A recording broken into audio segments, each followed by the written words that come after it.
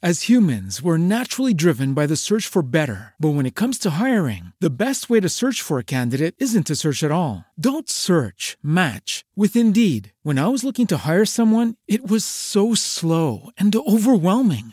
I wish I had used Indeed. If you need to hire, you need Indeed. Indeed is your matching and hiring platform with over 350 million global monthly visitors, according to Indeed data, and a matching engine that helps you find quality candidates fast. Ditch the busy work. Use Indeed for scheduling, screening, and messaging so you can connect with candidates faster. And Indeed doesn't just help you hire faster. 93% of employers agree Indeed delivers the highest quality matches compared to other job sites, according to a recent Indeed survey. And listeners of this show will get a $75 sponsored job credit to get your jobs more visibility at Indeed.com/podcast. That's Indeed.com/podcast. Terms and conditions apply.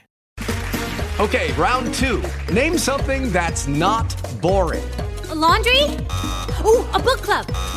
Computer solitaire, huh? Ah, sorry, we were looking for Chumba Casino.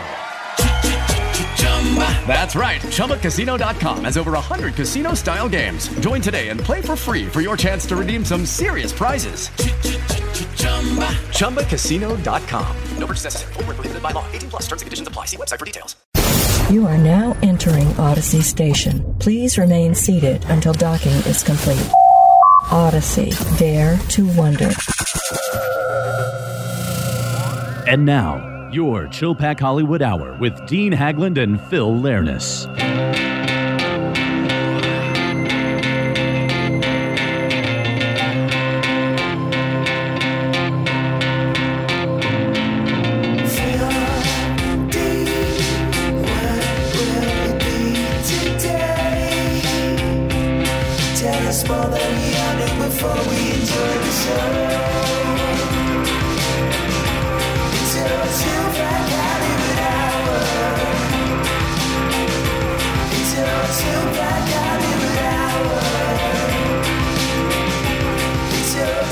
After 2 weeks of special theme shows, it's great to be back with you with this, a normal episode of whatever it is we do on your Chilpack Hollywood Hour. I am Phil Lernis, coming at you from a town called Turlock.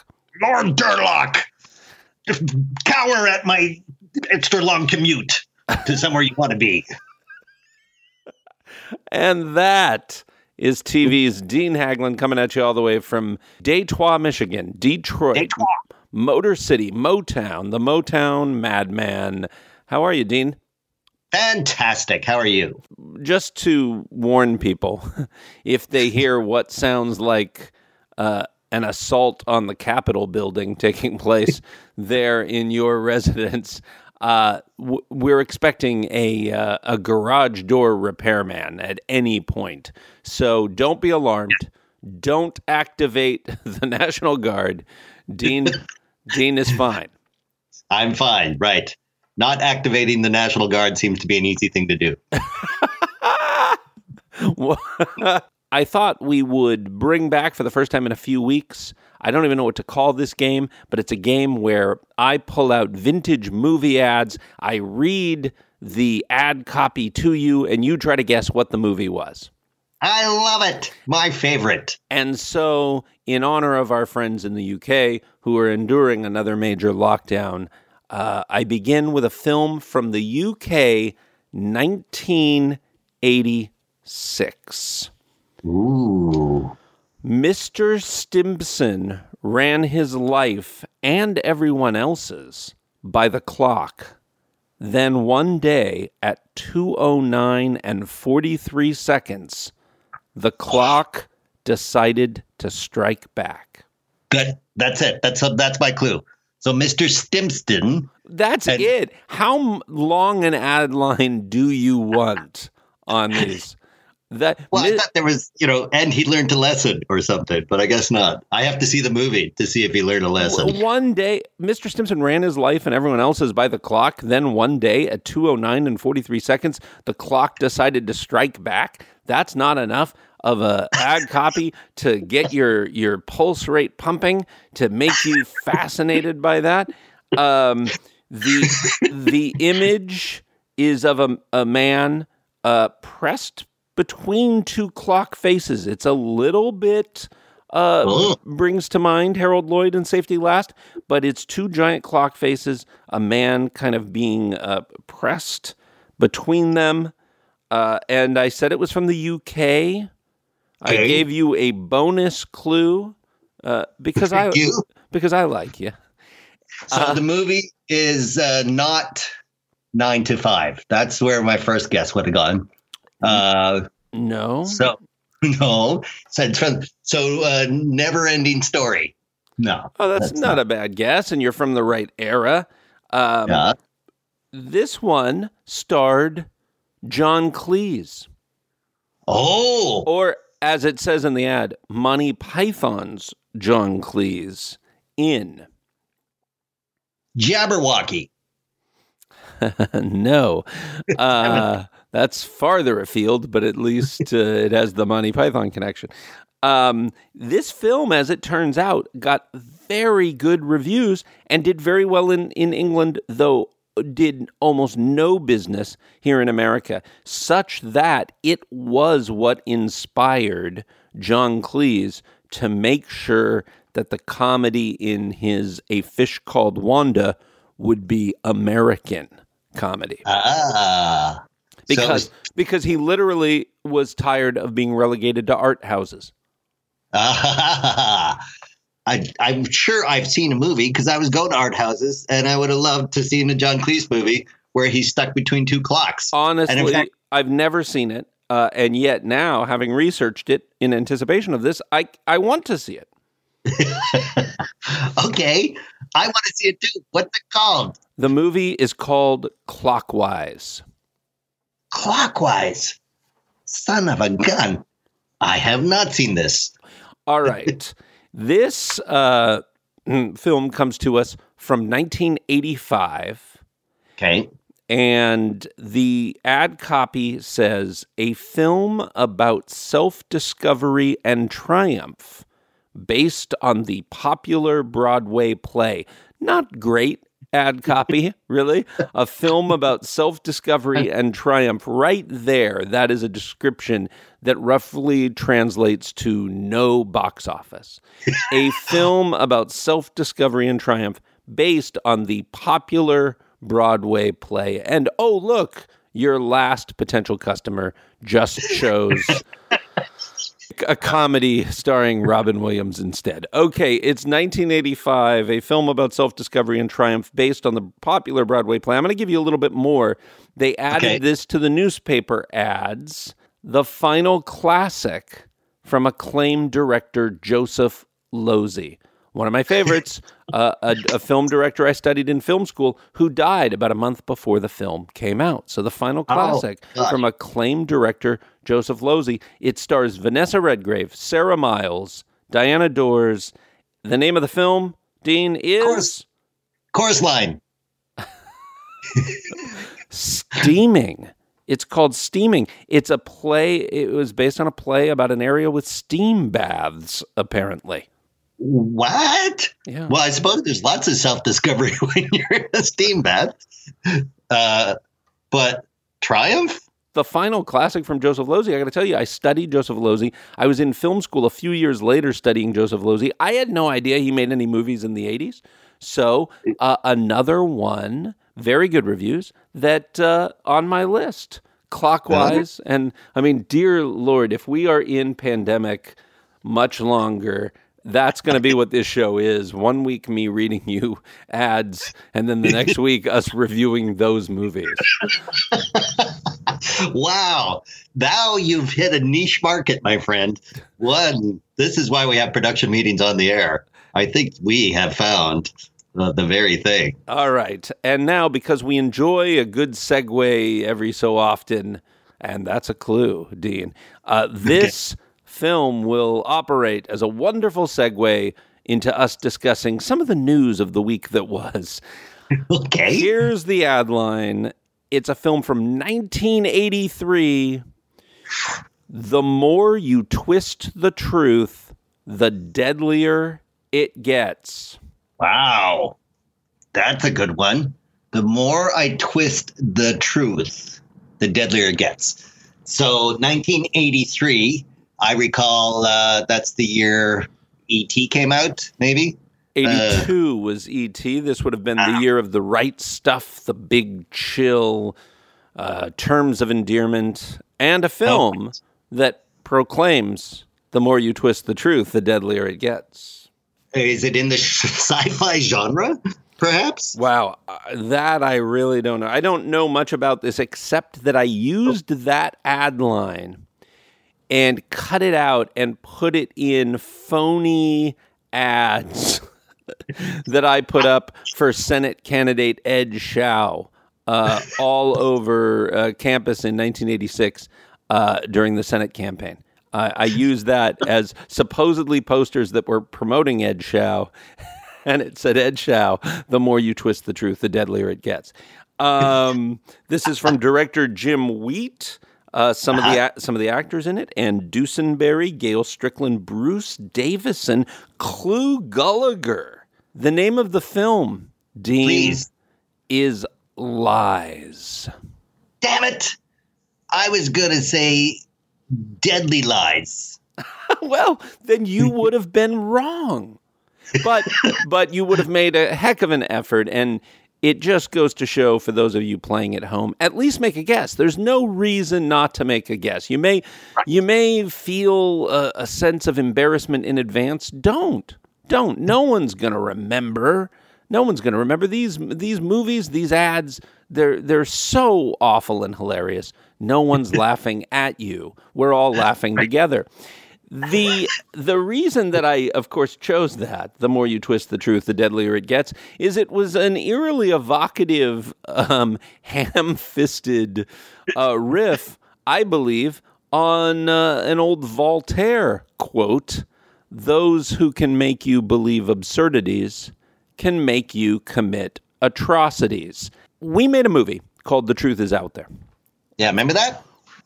And it was, we thought, a simple query that motivated us, that guided us. And we were hyperbolic when we said this at the time. But what does it mean to search for the truth in a world where you could find almost violent disagreement no matter the topic? Right. We could probably remove the almost if we were to undertake this endeavor today. One of the things that some people would criticize, would ask about, would get angry about was that we didn't tell people that they were wrong when they would share their beliefs and their thoughts with us. Right. And would genuinely ask, depending on where we were when we were showing this film, especially overseas, didn't we think it was dangerous to give a platform to people espousing, in some cases, perhaps, absurdities? Right. And I took very firmly the point of view then, and I still mostly share it now with that earlier version of myself, that, people have the right to think what they want and believe what they want. Right. And we don't do ourselves any favors by not learning what it is people think and believe. That there is value in forming a relationship to what is really going on in the collective, even if it's at a time when that's bubbling under the surface, when it's mostly silent, when it's mostly quarantined to corners of the web. Right. And at the same time, I think we both operate mostly, except when we don't, in our adult lives, in embracing the reality that although even we are entitled to think and believe what we want, there's never any excuse for bad behavior. Right.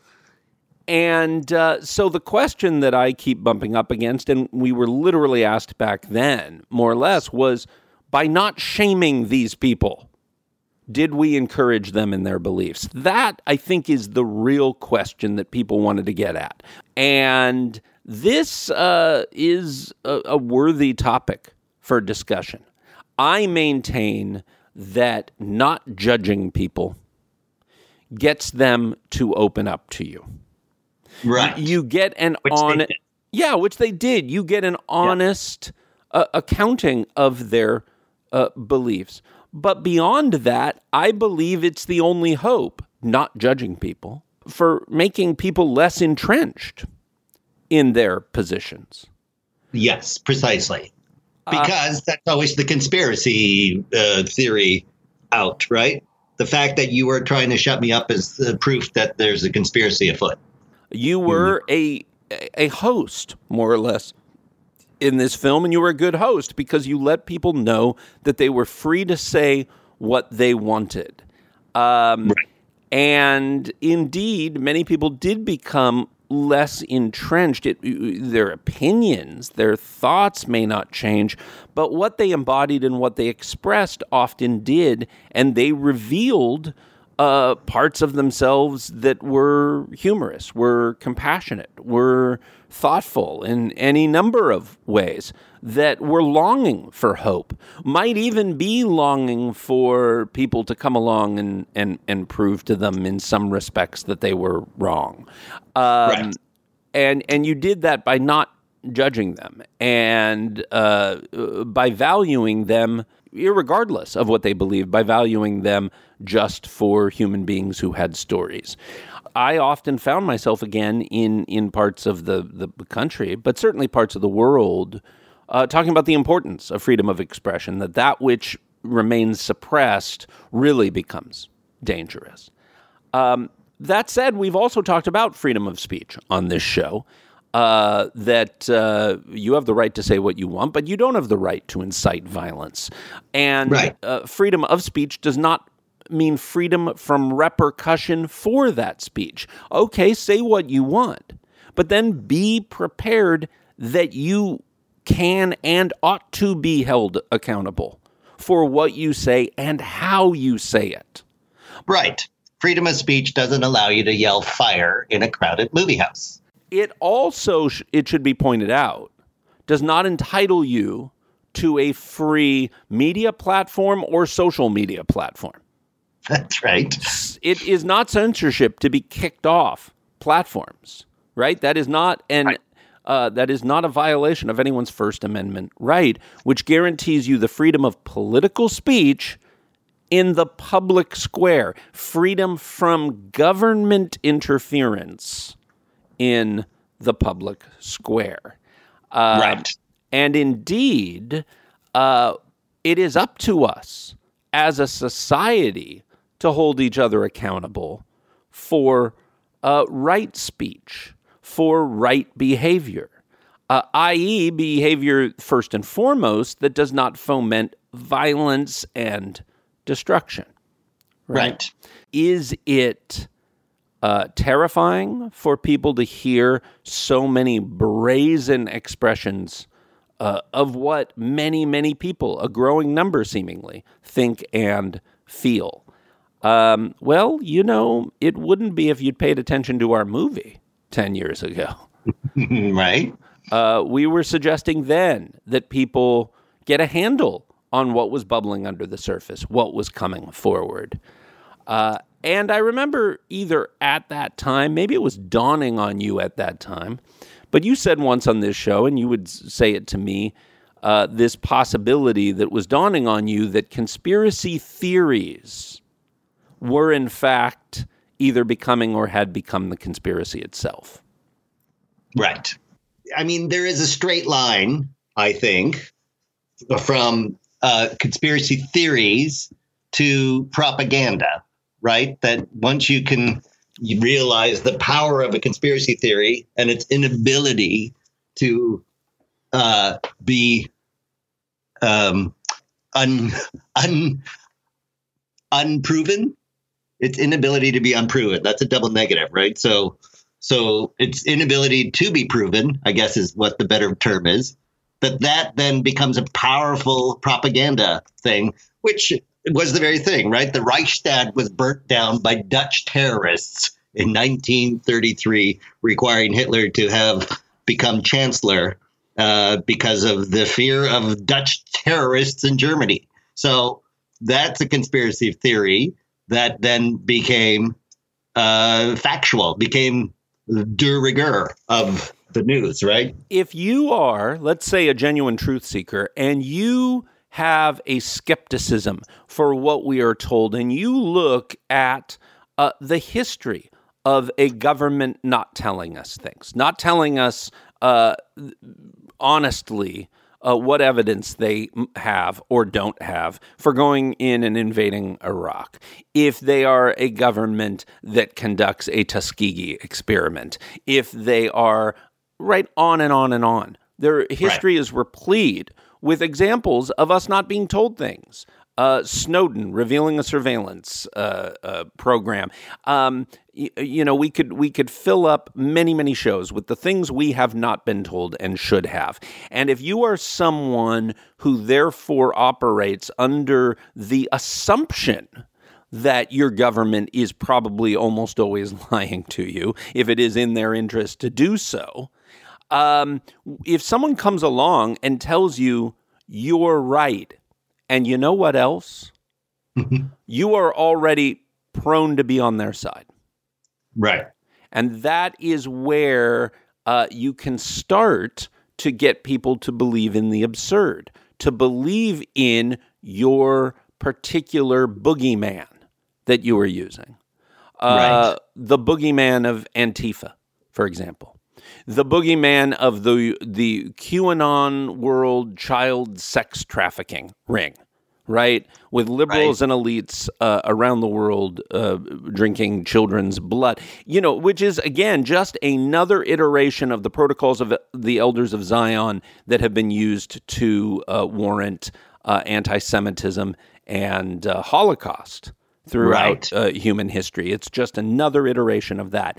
When journalists would travel the country during election season and go to, for example, Trump events and ask MAGA supporters, why do you support the president? A not insubstantial percentage of people would say to them, because he's against child sex trafficking. And for people who were, I guess, not paying attention for the last decade, this was hugely surprising to them. And, some of these journalists would say, well, we're all against child sex trafficking. That's not even a thing.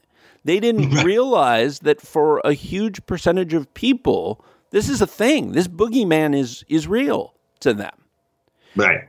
On Parler, which as of now has been deactivated, I found this summary from the Q world.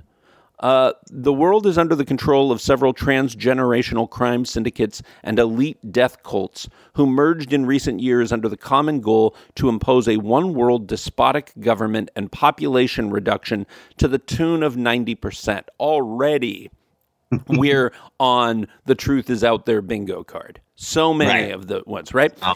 After completely compromising every form of global power using pedophilic blackmail as their favored method, elements in the U.S. military loyal to the Republic devised a sophisticated plan of incomprehensible precision to root them out and expose their crimes to the world such that humanity would never allow it to happen again. Trump's first term was for installing the legal framework for a sting operation to ensnare them in a web of treason, espionage, and election theft, while demonstrating to the people how close we had come to a communo-fascist hellscape of tyranny echoing the Third Reich. You've just turned to the final chapter of a spectacular story that will resonate throughout the ages. God bless the USA. There is a QAnon-supporting congresswoman from Colorado who, during her campaign, it was brought up that she has a criminal record, 4 arrests on her record. And nevertheless, the support of the local sheriff. Because as they said, they're very comfortable with her criminal record. What they're not comfortable with is the opponent who wants to socialize medical care. Okay, so... Because of the boogeyman of what that means. Yes. And we all are very prone to fearing the boogeyman. The boogeyman becomes the straw man, right? Yeah. In your best man speech at my wedding, you talked about our shared belief that friends hold each other accountable. Not got your back, bro, no matter what idiotic thing you're about to do. Hold your friends. Hold the people you ordinarily agree with. Hold them more accountable for their behavior than you do your perceived enemy. That's how we build a more perfect union. Ah, fascinating. Look, you're entitled to believe and think whatever you want. You are entitled to freedom of speech, and I will fight for your right to express yourself. But you have a responsibility to learn how to express yourself in a way that does not incite violence and insurrection and destruction. You have a responsibility to, at the very least, avoid bad behavior and try to prevent the people we care about and agree with from committing behavior that is unacceptable in society.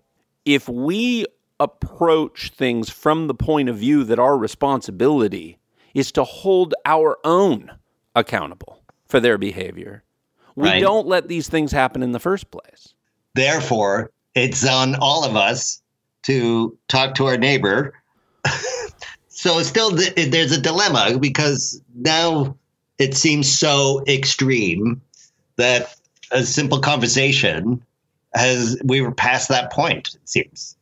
Well, no conversation is simple. We started this show largely because we felt that the art of conversation was a flame that was flickering near death.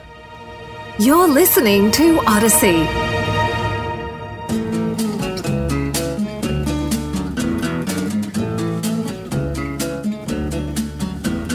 Trees swaying in the summer breeze, showing off their silver leaves as we walked by.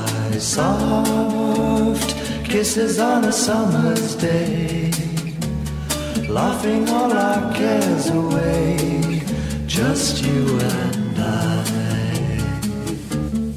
I believe these words from one of America's greatest preachers, William Sloane Coffin, might resonate in the wake of the conversation we've been having.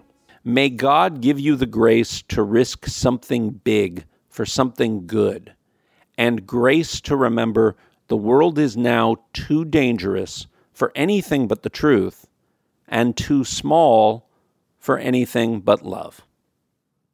Aww, that's lovely. So, risk something big for something good. Offer the truth as you see it, and remember to be loving while you're doing it. Right. That's the key. Celebrity deaths. We begin this month's celebrity deaths with a neighbor of our friend Pete Handelman. What?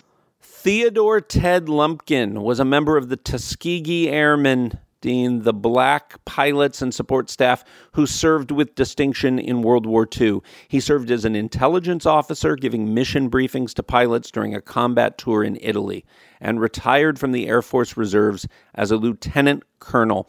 He died in Los Angeles of COVID-19 at the age of 100, just a couple days shy of his 101st birthday. Wow. His own family didn't know about his involvement in the Tuskegee Airmen until much later in his life. After retiring from the Air Force Reserves and subsequent careers as a social worker and a real estate broker, Lumpkin became the president of the Los Angeles chapter of the Tuskegee Airmen. The organization's mission is to honor the accomplishments of the Tuskegee Airmen and promote interest in aviation and science among young people. He kept a busy travel schedule for many years, giving presentations and attending board meetings. A very, very nice, charming man. Died just a couple days before his 101st birthday. Someone who did make it to her 101st birthday, and this is mind-bending, Dean.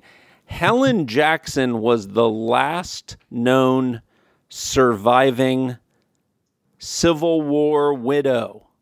Right? Did you read about this woman? I did read about this woman. This was fascinating, wasn't it? Yeah. So the last known surviving widow of a Civil War veteran. Trust me, if your math is making you scratch your head right now, you are not alone. And indeed, It's some extreme math on this. There are age gap relationships, and then there are age gap relationships. She died at Webco Manor Nursing Home in Marshfield, Missouri, as I said, at the age of 101. She volunteered as a caregiver to Civil War veteran James Bolin when she was a young woman, and he, a neighbor, was in his final years. He appreciated her help, but could never afford to pay her. So he offered to marry her so that she would inherit his Civil War pension when he died. The two were wed in 1936. That's the year my mother was born. When she was 17 and he was 93. Right? That's an awkward ceremony, but sure. Jackson told few people of the marriage, not wanting to invite salacious gossip about the arrangement. That's also how we've changed, by the way. When I'm 93, God forbid Lily predeceases me, but if I'm 93 and I marry a 17-year-old, you're telling everyone. It's pretty much nothing but Instagram photos of that honeymoon from that day on. Anyway, she kept her own name and continued living at her own home even after the marriage, though she still helped care for Bolin until his death in 1939. It was only in recent years, as she planned her own funeral, that she disclosed the truth of her early marriage. Prior to that disclosure, the last known surviving widow of a Civil War veteran had been Maudie Hopkins, who died in 2008. Wow. So anyway, this marriage was verified by the Daughters of the Union Veterans of the Civil War, as well as a notation in the ceremony in Bolin's family Bible. She never remarried, and she was active in her community as a member of her local garden club, historical society, and other groups. But she never collected the pension. The daughter of the blocked her or objected to the relationship, and so she never got a cent of that pension in the first place. That's the kicker to that story. Yeah, for you, that would be the kicker for the story. Dean Haglund, who does not like to deal strictly in the positive. You know what I mean. Dean, the more you twist the truth, the deadlier it gets. I forget. Which brings us to the next one. Schrodinger's actress. When is an actress both dead and alive? When she's Tanya Roberts, apparently. I know. What an odd story that was. Tanya Roberts was an actress known for her roles, including the TV sitcom That 70s Show, for playing a Bond girl in A View to a Kill. She died in Los Angeles at the age of 65, we think.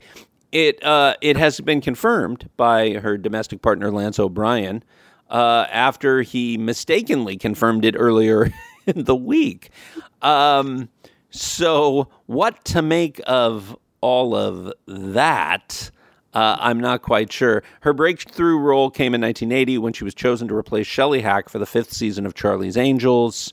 The show did not revitalize, but it did launch her. She starred as geologist Stacey Sutton, as I mentioned, opposite Roger Moore in A View to a Kill. But other notable films include The Beastmaster, 1982, Sheena, Queen of the Jungle in 1984, Body Slam in 1986, and then a bit of a career revival there in the 90s with That 70s Show. And you knew Ms. Roberts, didn't you? I did, yes. We shared a limousine ride through Midtown Manhattan after a Television Critics Association deal where I think from looking at the pictures of her partner, I don't remember him looking like that in the car, but theoretically, she was with a man who she was very close to. They were giddy and invited me and my ex-wife to some underground clubs where apparently it was clothing optional. I don't know what happened. We sat there and got out at our pre-assigned restaurant instead. I only wonder what would have happened. But of what they did. So she was fun. She was funny. She lived life like you would expect she would, and I liked her. It's interesting. Nudity, public nudity, and offers of public nudity have been and continue to be a recurring theme and recurrence in your life. Give me another hint. Friends at nudist colonies, being naked in Las Vegas hotel hallways, Half Moon Bay parties. I mean, that's just off the top of my head. I haven't done any digging at all. Yeah. You are not giving my eulogy as any. Oh my goodness. Let's bury him the way he would have wanted to be clothed. The way he lived. Yes. Look, it's the improv master's new clothes. All right. Dean, when I say the name Adolpha Shabadoo Quinones, what do you think of? I don't know that name. What? Oh my goodness. The famous dancer, actor, choreographer who starred as Ozone in not only Break-In, but, dare I say, Break-In 2 Electric Boogaloo? My God. He died. Dare I say, I'm familiar with these. Yes, Dean. Break-In 2 Electric Boogaloo may not have been a great film, a great sequel, but it is a never-ending reference in jokes for all these decades. Because has there ever been a title better than Break-In 2 Electric Boogaloo? I don't think so. Mr. Quinones died at the age of 65. He was a pioneer of locking. Are you familiar with locking, Dean? Locking is where I dance like a robot? Oh, we would pay gladly to see that. Especially if you were clothed at the time. Yes, he was a founding member of the Lockers dance troupe who introduced the locking style of street dance in the 70s. He became a soul-trained dancer and later helped popularize break dancing in those cult hit films. All right, one that you will be familiar with, and I wonder if you ever met her. She played the down-to-earth farm girl Mary Ann on the 1960s iconic sitcom Gilligan's Island. It was Dawn Wells, who died at the age of 82 in L.A. from complications related to COVID-19. Yes, I did meet her, and she was as lovely as you would think. She had for a while, she had property up on Vancouver Island where she would spend her days. And she confessed to me that she grew her own marijuana there. So that's something you bet you didn't know about Dawn Wells. You would think she would have been terrified of living on an island, but I guess all those years stranded on the island, it became what she knew. Also, Vancouver Island has a regular ferry service, so not to alarm you. Yeah, but that can go wrong. That's how that whole thing started, by the way. It was just a 3-hour cruise.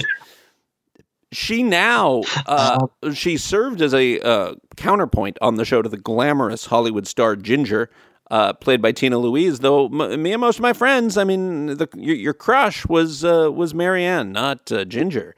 But she, oddly enough, Tina Louise is now the last surviving cast member of that show. Is that right? I did not know that. Yes. Yes, she is, I guess we can declare her the survivor. The lone survivor of Gilligan's Island. Wow. Joe Clark, Dean, was the former principal of Eastside High School in Paterson, New Jersey, who inspired the 1989 film Lean on Me. Do you remember that? Morgan Freeman? Yeah, I do remember. He died at his home in Gainesville, Florida, after a long illness at the age of 82. He became known for his unusual disciplinary methods as a principal, which included walking the school's hallways while carrying a baseball bat and a bullhorn. He expelled hundreds of students who were troublemakers or who were frequently tardy and absent, insisting on a culture of respect towards teachers and learning. Though his unorthodox methods brought criticism, they did result in a modest increase in test scores and were hailed by some as a success and an inspiration. Imagine that. You expel hundreds of your worst students and your scores go up. Imagine that actually working. Can't imagine. He was featured on the cover of Time magazine and invited onto such TV shows as 60 Minutes before 1989 when Morgan Freeman would play him in the hit movie Lean on Me. In later years, he worked as the director of a New Jersey juvenile detention facility, which says all you really need to know about his work as an educator, I think. Yeah. Well, you carry a bat and a bullhorn. That's going to be some tough love right there. I mean, it's almost like he was reunited with the spiritual ancestors or descendants of the kids he had expelled in the first place. Now just focusing on the kids that get expelled. All right. Pierre Cardin, Dean, a French fashion designer who pioneered space-age style in the 1960s and popularized sleek geometric designs. He died at the age of 98 at the American Hospital of Paris. Wow. Yeah, this kind of shocked me. Somehow this slipped past my radar. This happened at the end of December. He was born in July 1922 in Italy. He grew up in central France and began working as a fashion in fashion as a young teen when he apprenticed to a clothier. As a young designer, he advanced quickly, working with some of the most famous designers of the first half of the century, including Christian Dior. He founded the House of Cardin in 1950, still in his 20s, but already making his mark in Europe. Wow. And of course, I remember my shirts. You remember your what? I had my Pierre Cardin shirts, little PC on the upper left part of the front of the shirt, sort of where the alligator is on your. Was it space age? Was it futuristic? It was. The material was, I think, some sort of synthetic shiny thing. Well, he did become an international success with his forward-looking fashions like the bubble dress, which was a 1950s smash, and 1960s is when he began releasing his highly influential space-age couture based on geometric shapes and sleek lines. They epitomized 60s chic. And it was at this time that he also began displaying his logo on his clothes, which was an unusual move for the time. Say, like the alligator logo or like the, but it was one that when Pierre Cardin did it that foresaw the future because he really was the first to do that. Mm-hmm. And in 1959, he introduced his ready-to-wear line.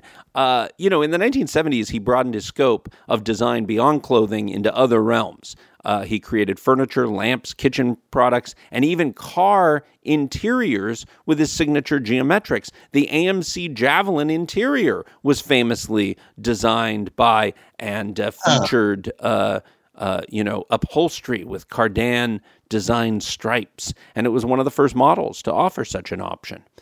Right. He designed a house using his aesthetic, which resulted, working with architect Antti Louwag, the unique bubble house.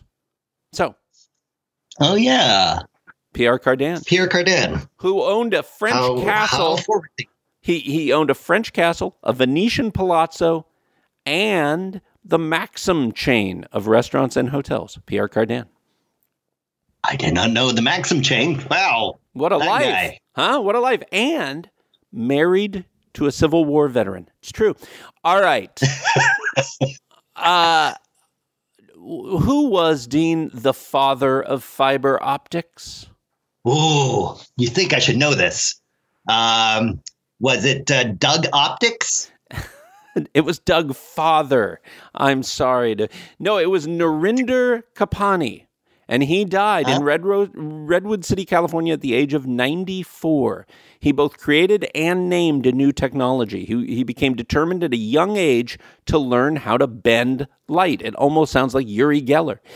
His quest took him to graduate school in London, where he began working with Professor Harold Hopkins on a project attempting to transmit light through flexible glass fibers. And they became a powerful, powerful team. Because when he was young, he had been told, I'll say it in his words, I was just a precocious kid taking a college physics course when one day the professor told us that light always travels in a straight line. But that can't be true, right. I thought. It must be bent sometimes. So today, his fiber optic technology is crucial in computers and telecommunications, as well as in medical imaging. So it's just a kid saying something can't be true. I'm going to go find out how to prove it. And he changes everything. Wow. Amazing. I know. I had my fiber optic Fern lamp. Remember those things? When that fiber optic thing first was the technology, you had those lamps. There were all those fiber optic cables that were all just splayed out, and then they would shine at the end. And everybody be mesmerized. Chad Stewart was a singer with the English duo Chad and Jeremy, had several hits during the British invasion of the 1960s, died at his home in Haley, Idaho of pneumonia at the age of 79. Their hits included 1963's Yesterday Is Gone, which climbed to the top 40 in the U.S. in 1964. They had their biggest hit the same year, A Summer Song, which played us into the second half of this show, which made it to number 7 on the Billboard charts. Later singles included Willow Weep for Me, If I Loved You, and Before and After. And they were kind of a fixture on U.S. TV shows, including The Dick Van Dyke Show, The Patty Duke Show, and Batman, for crying out loud. They broke up in 1968, but reunited for several nostalgia tours over the years, performing together as recently as 2016. And finally, a truly prolific British film director, known for such classics as Coal Miner's Daughter and The Up documentary series, Michael Apted died at the age of 79, and this really was a gut punch to me. Right. I love those Up movies so much. Yeah, they were so good. And that guy, his name is on so many credits. You see him everywhere. Yeah. He was prolific. So in addition to the seven, no, there's more than it, right? Like there's 9 Up movies. Every 7 years he did one. The most recent being 63 Up, which came out last year, and I still haven't been able to catch it yet. But his other films include Gorillas in the Mist. That was award-winning and raked in the box office. How about the James Bond movie, The World Is Not Enough, with Pierce Brosnan? I think one of the higher points of Pierce's tenure as James Bond. He was also Apted, a rock music fan. He directed the documentary Bring on the Night about the making of Sting's first album. And even recently was still active, directing episodes of the Showtime series Ray Donovan. Oh, I didn't know that. So prolific and versatile and, from all accounts, a true gentleman. Michael Apted. They say that all good things must end someday. Autumn leaves must fall. But don't you know that it hurts me so to say goodbye to you? Wish you didn't have to go. No, no, no, no. And when the rain beats against my window pane, I'll think of summer days again and dream of you. And dream of you.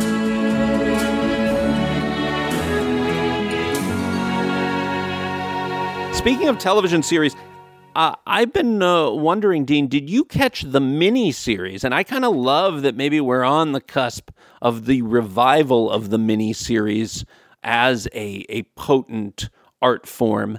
But did you catch the Netflix mini-series based on the Walter Tevis novel Queen's Gambit? Yes, it's kind of in the middle of it at the moment. So no spoilers, please. But thoroughly no spoilers about a story and a book that's been with us in our public consciousness for almost 40 years now. Really? All right. I won't. You're late to the game, Dean, on this one. But it is wonderful, right? I mean, if Mark Hershon said to me that it's it's very Mad Men, which is an in for some people, right? That and I would say that in a way it's Mad Men, not just because of the design aesthetic, but because Mad Men at its heart was about women trying to find their way in the 60s. You think of the characters of Joan and Peggy especially, and even Don Draper's daughter. But the protagonist was very clearly Don Draper. It was his story arc. But like I said, at its heart, it was about the plight of these women trying to find places for themselves in a world in the 1960s. And so it does have that in common. But boy, I mean, show making chess so exciting even to those who are uninitiated and don't understand the rules of the game. Right? Yeah. And when you think, holy smokes, how do we make chess exciting? It really is incumbent on the actors' faces, really.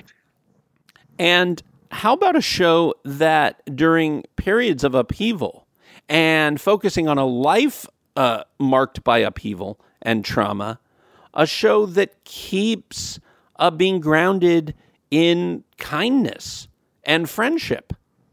It's really like people get upset with each other. People will fight each other, and people will drop into being cliches. And yet, what elevates them as people and their relationships and the story itself is that they always find a way to enjoy each other. Right. I guess. Yeah. They always find a way to enjoy each other. I love it. Don't tell me any more about it. I'm going to watch the rest of it.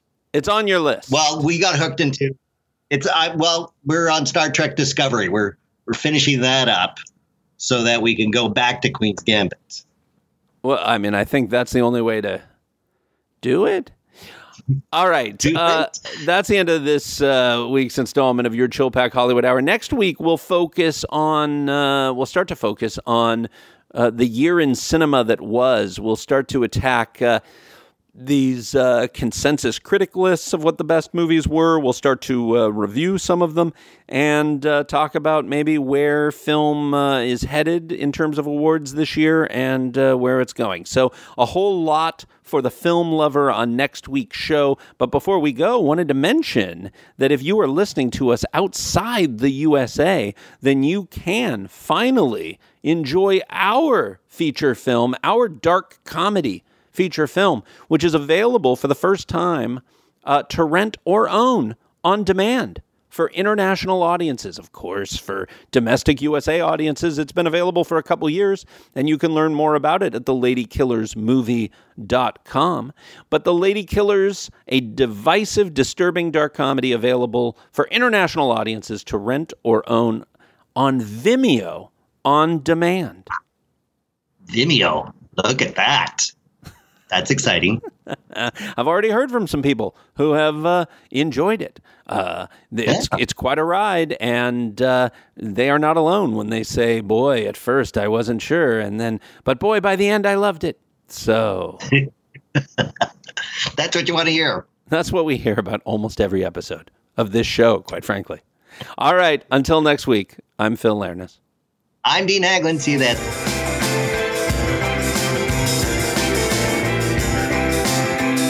Guests of your Chill Pack Hollywood Hour stay at the Baldwin Hills Motor Inn. Promotional consideration paid for by Empire State Gas. From farm to pump, we've got great gas.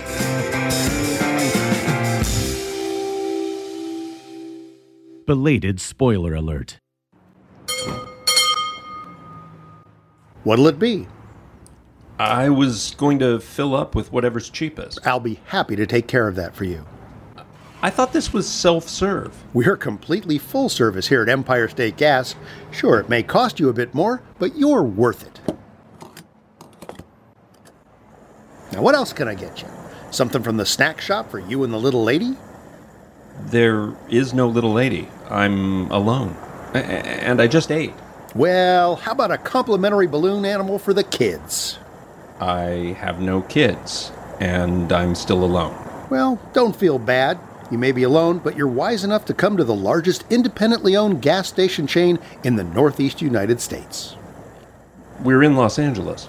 I'm sure that you know that our gas is organically grown and good for the environment. Good for the environment? That's right. When you burn our fuel, you're actually helping to reverse climate change. That's why we say at Empire State Gas, from farm to pump, we've got great gas. Odyssey. Dare to wonder.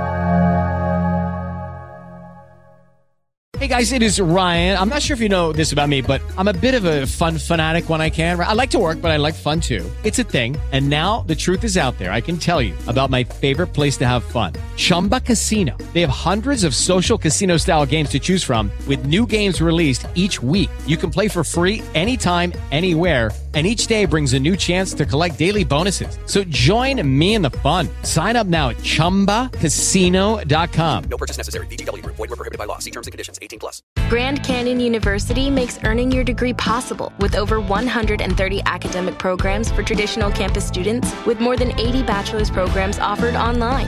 GCU provides you with the personal support you need, from complimentary unofficial transcript evaluations within 24 business hours to scholarships, academic support, and your GCU graduation team, led by your own university counselor. Find your purpose at GCU. Private, Christian, affordable. Visit gcu.edu.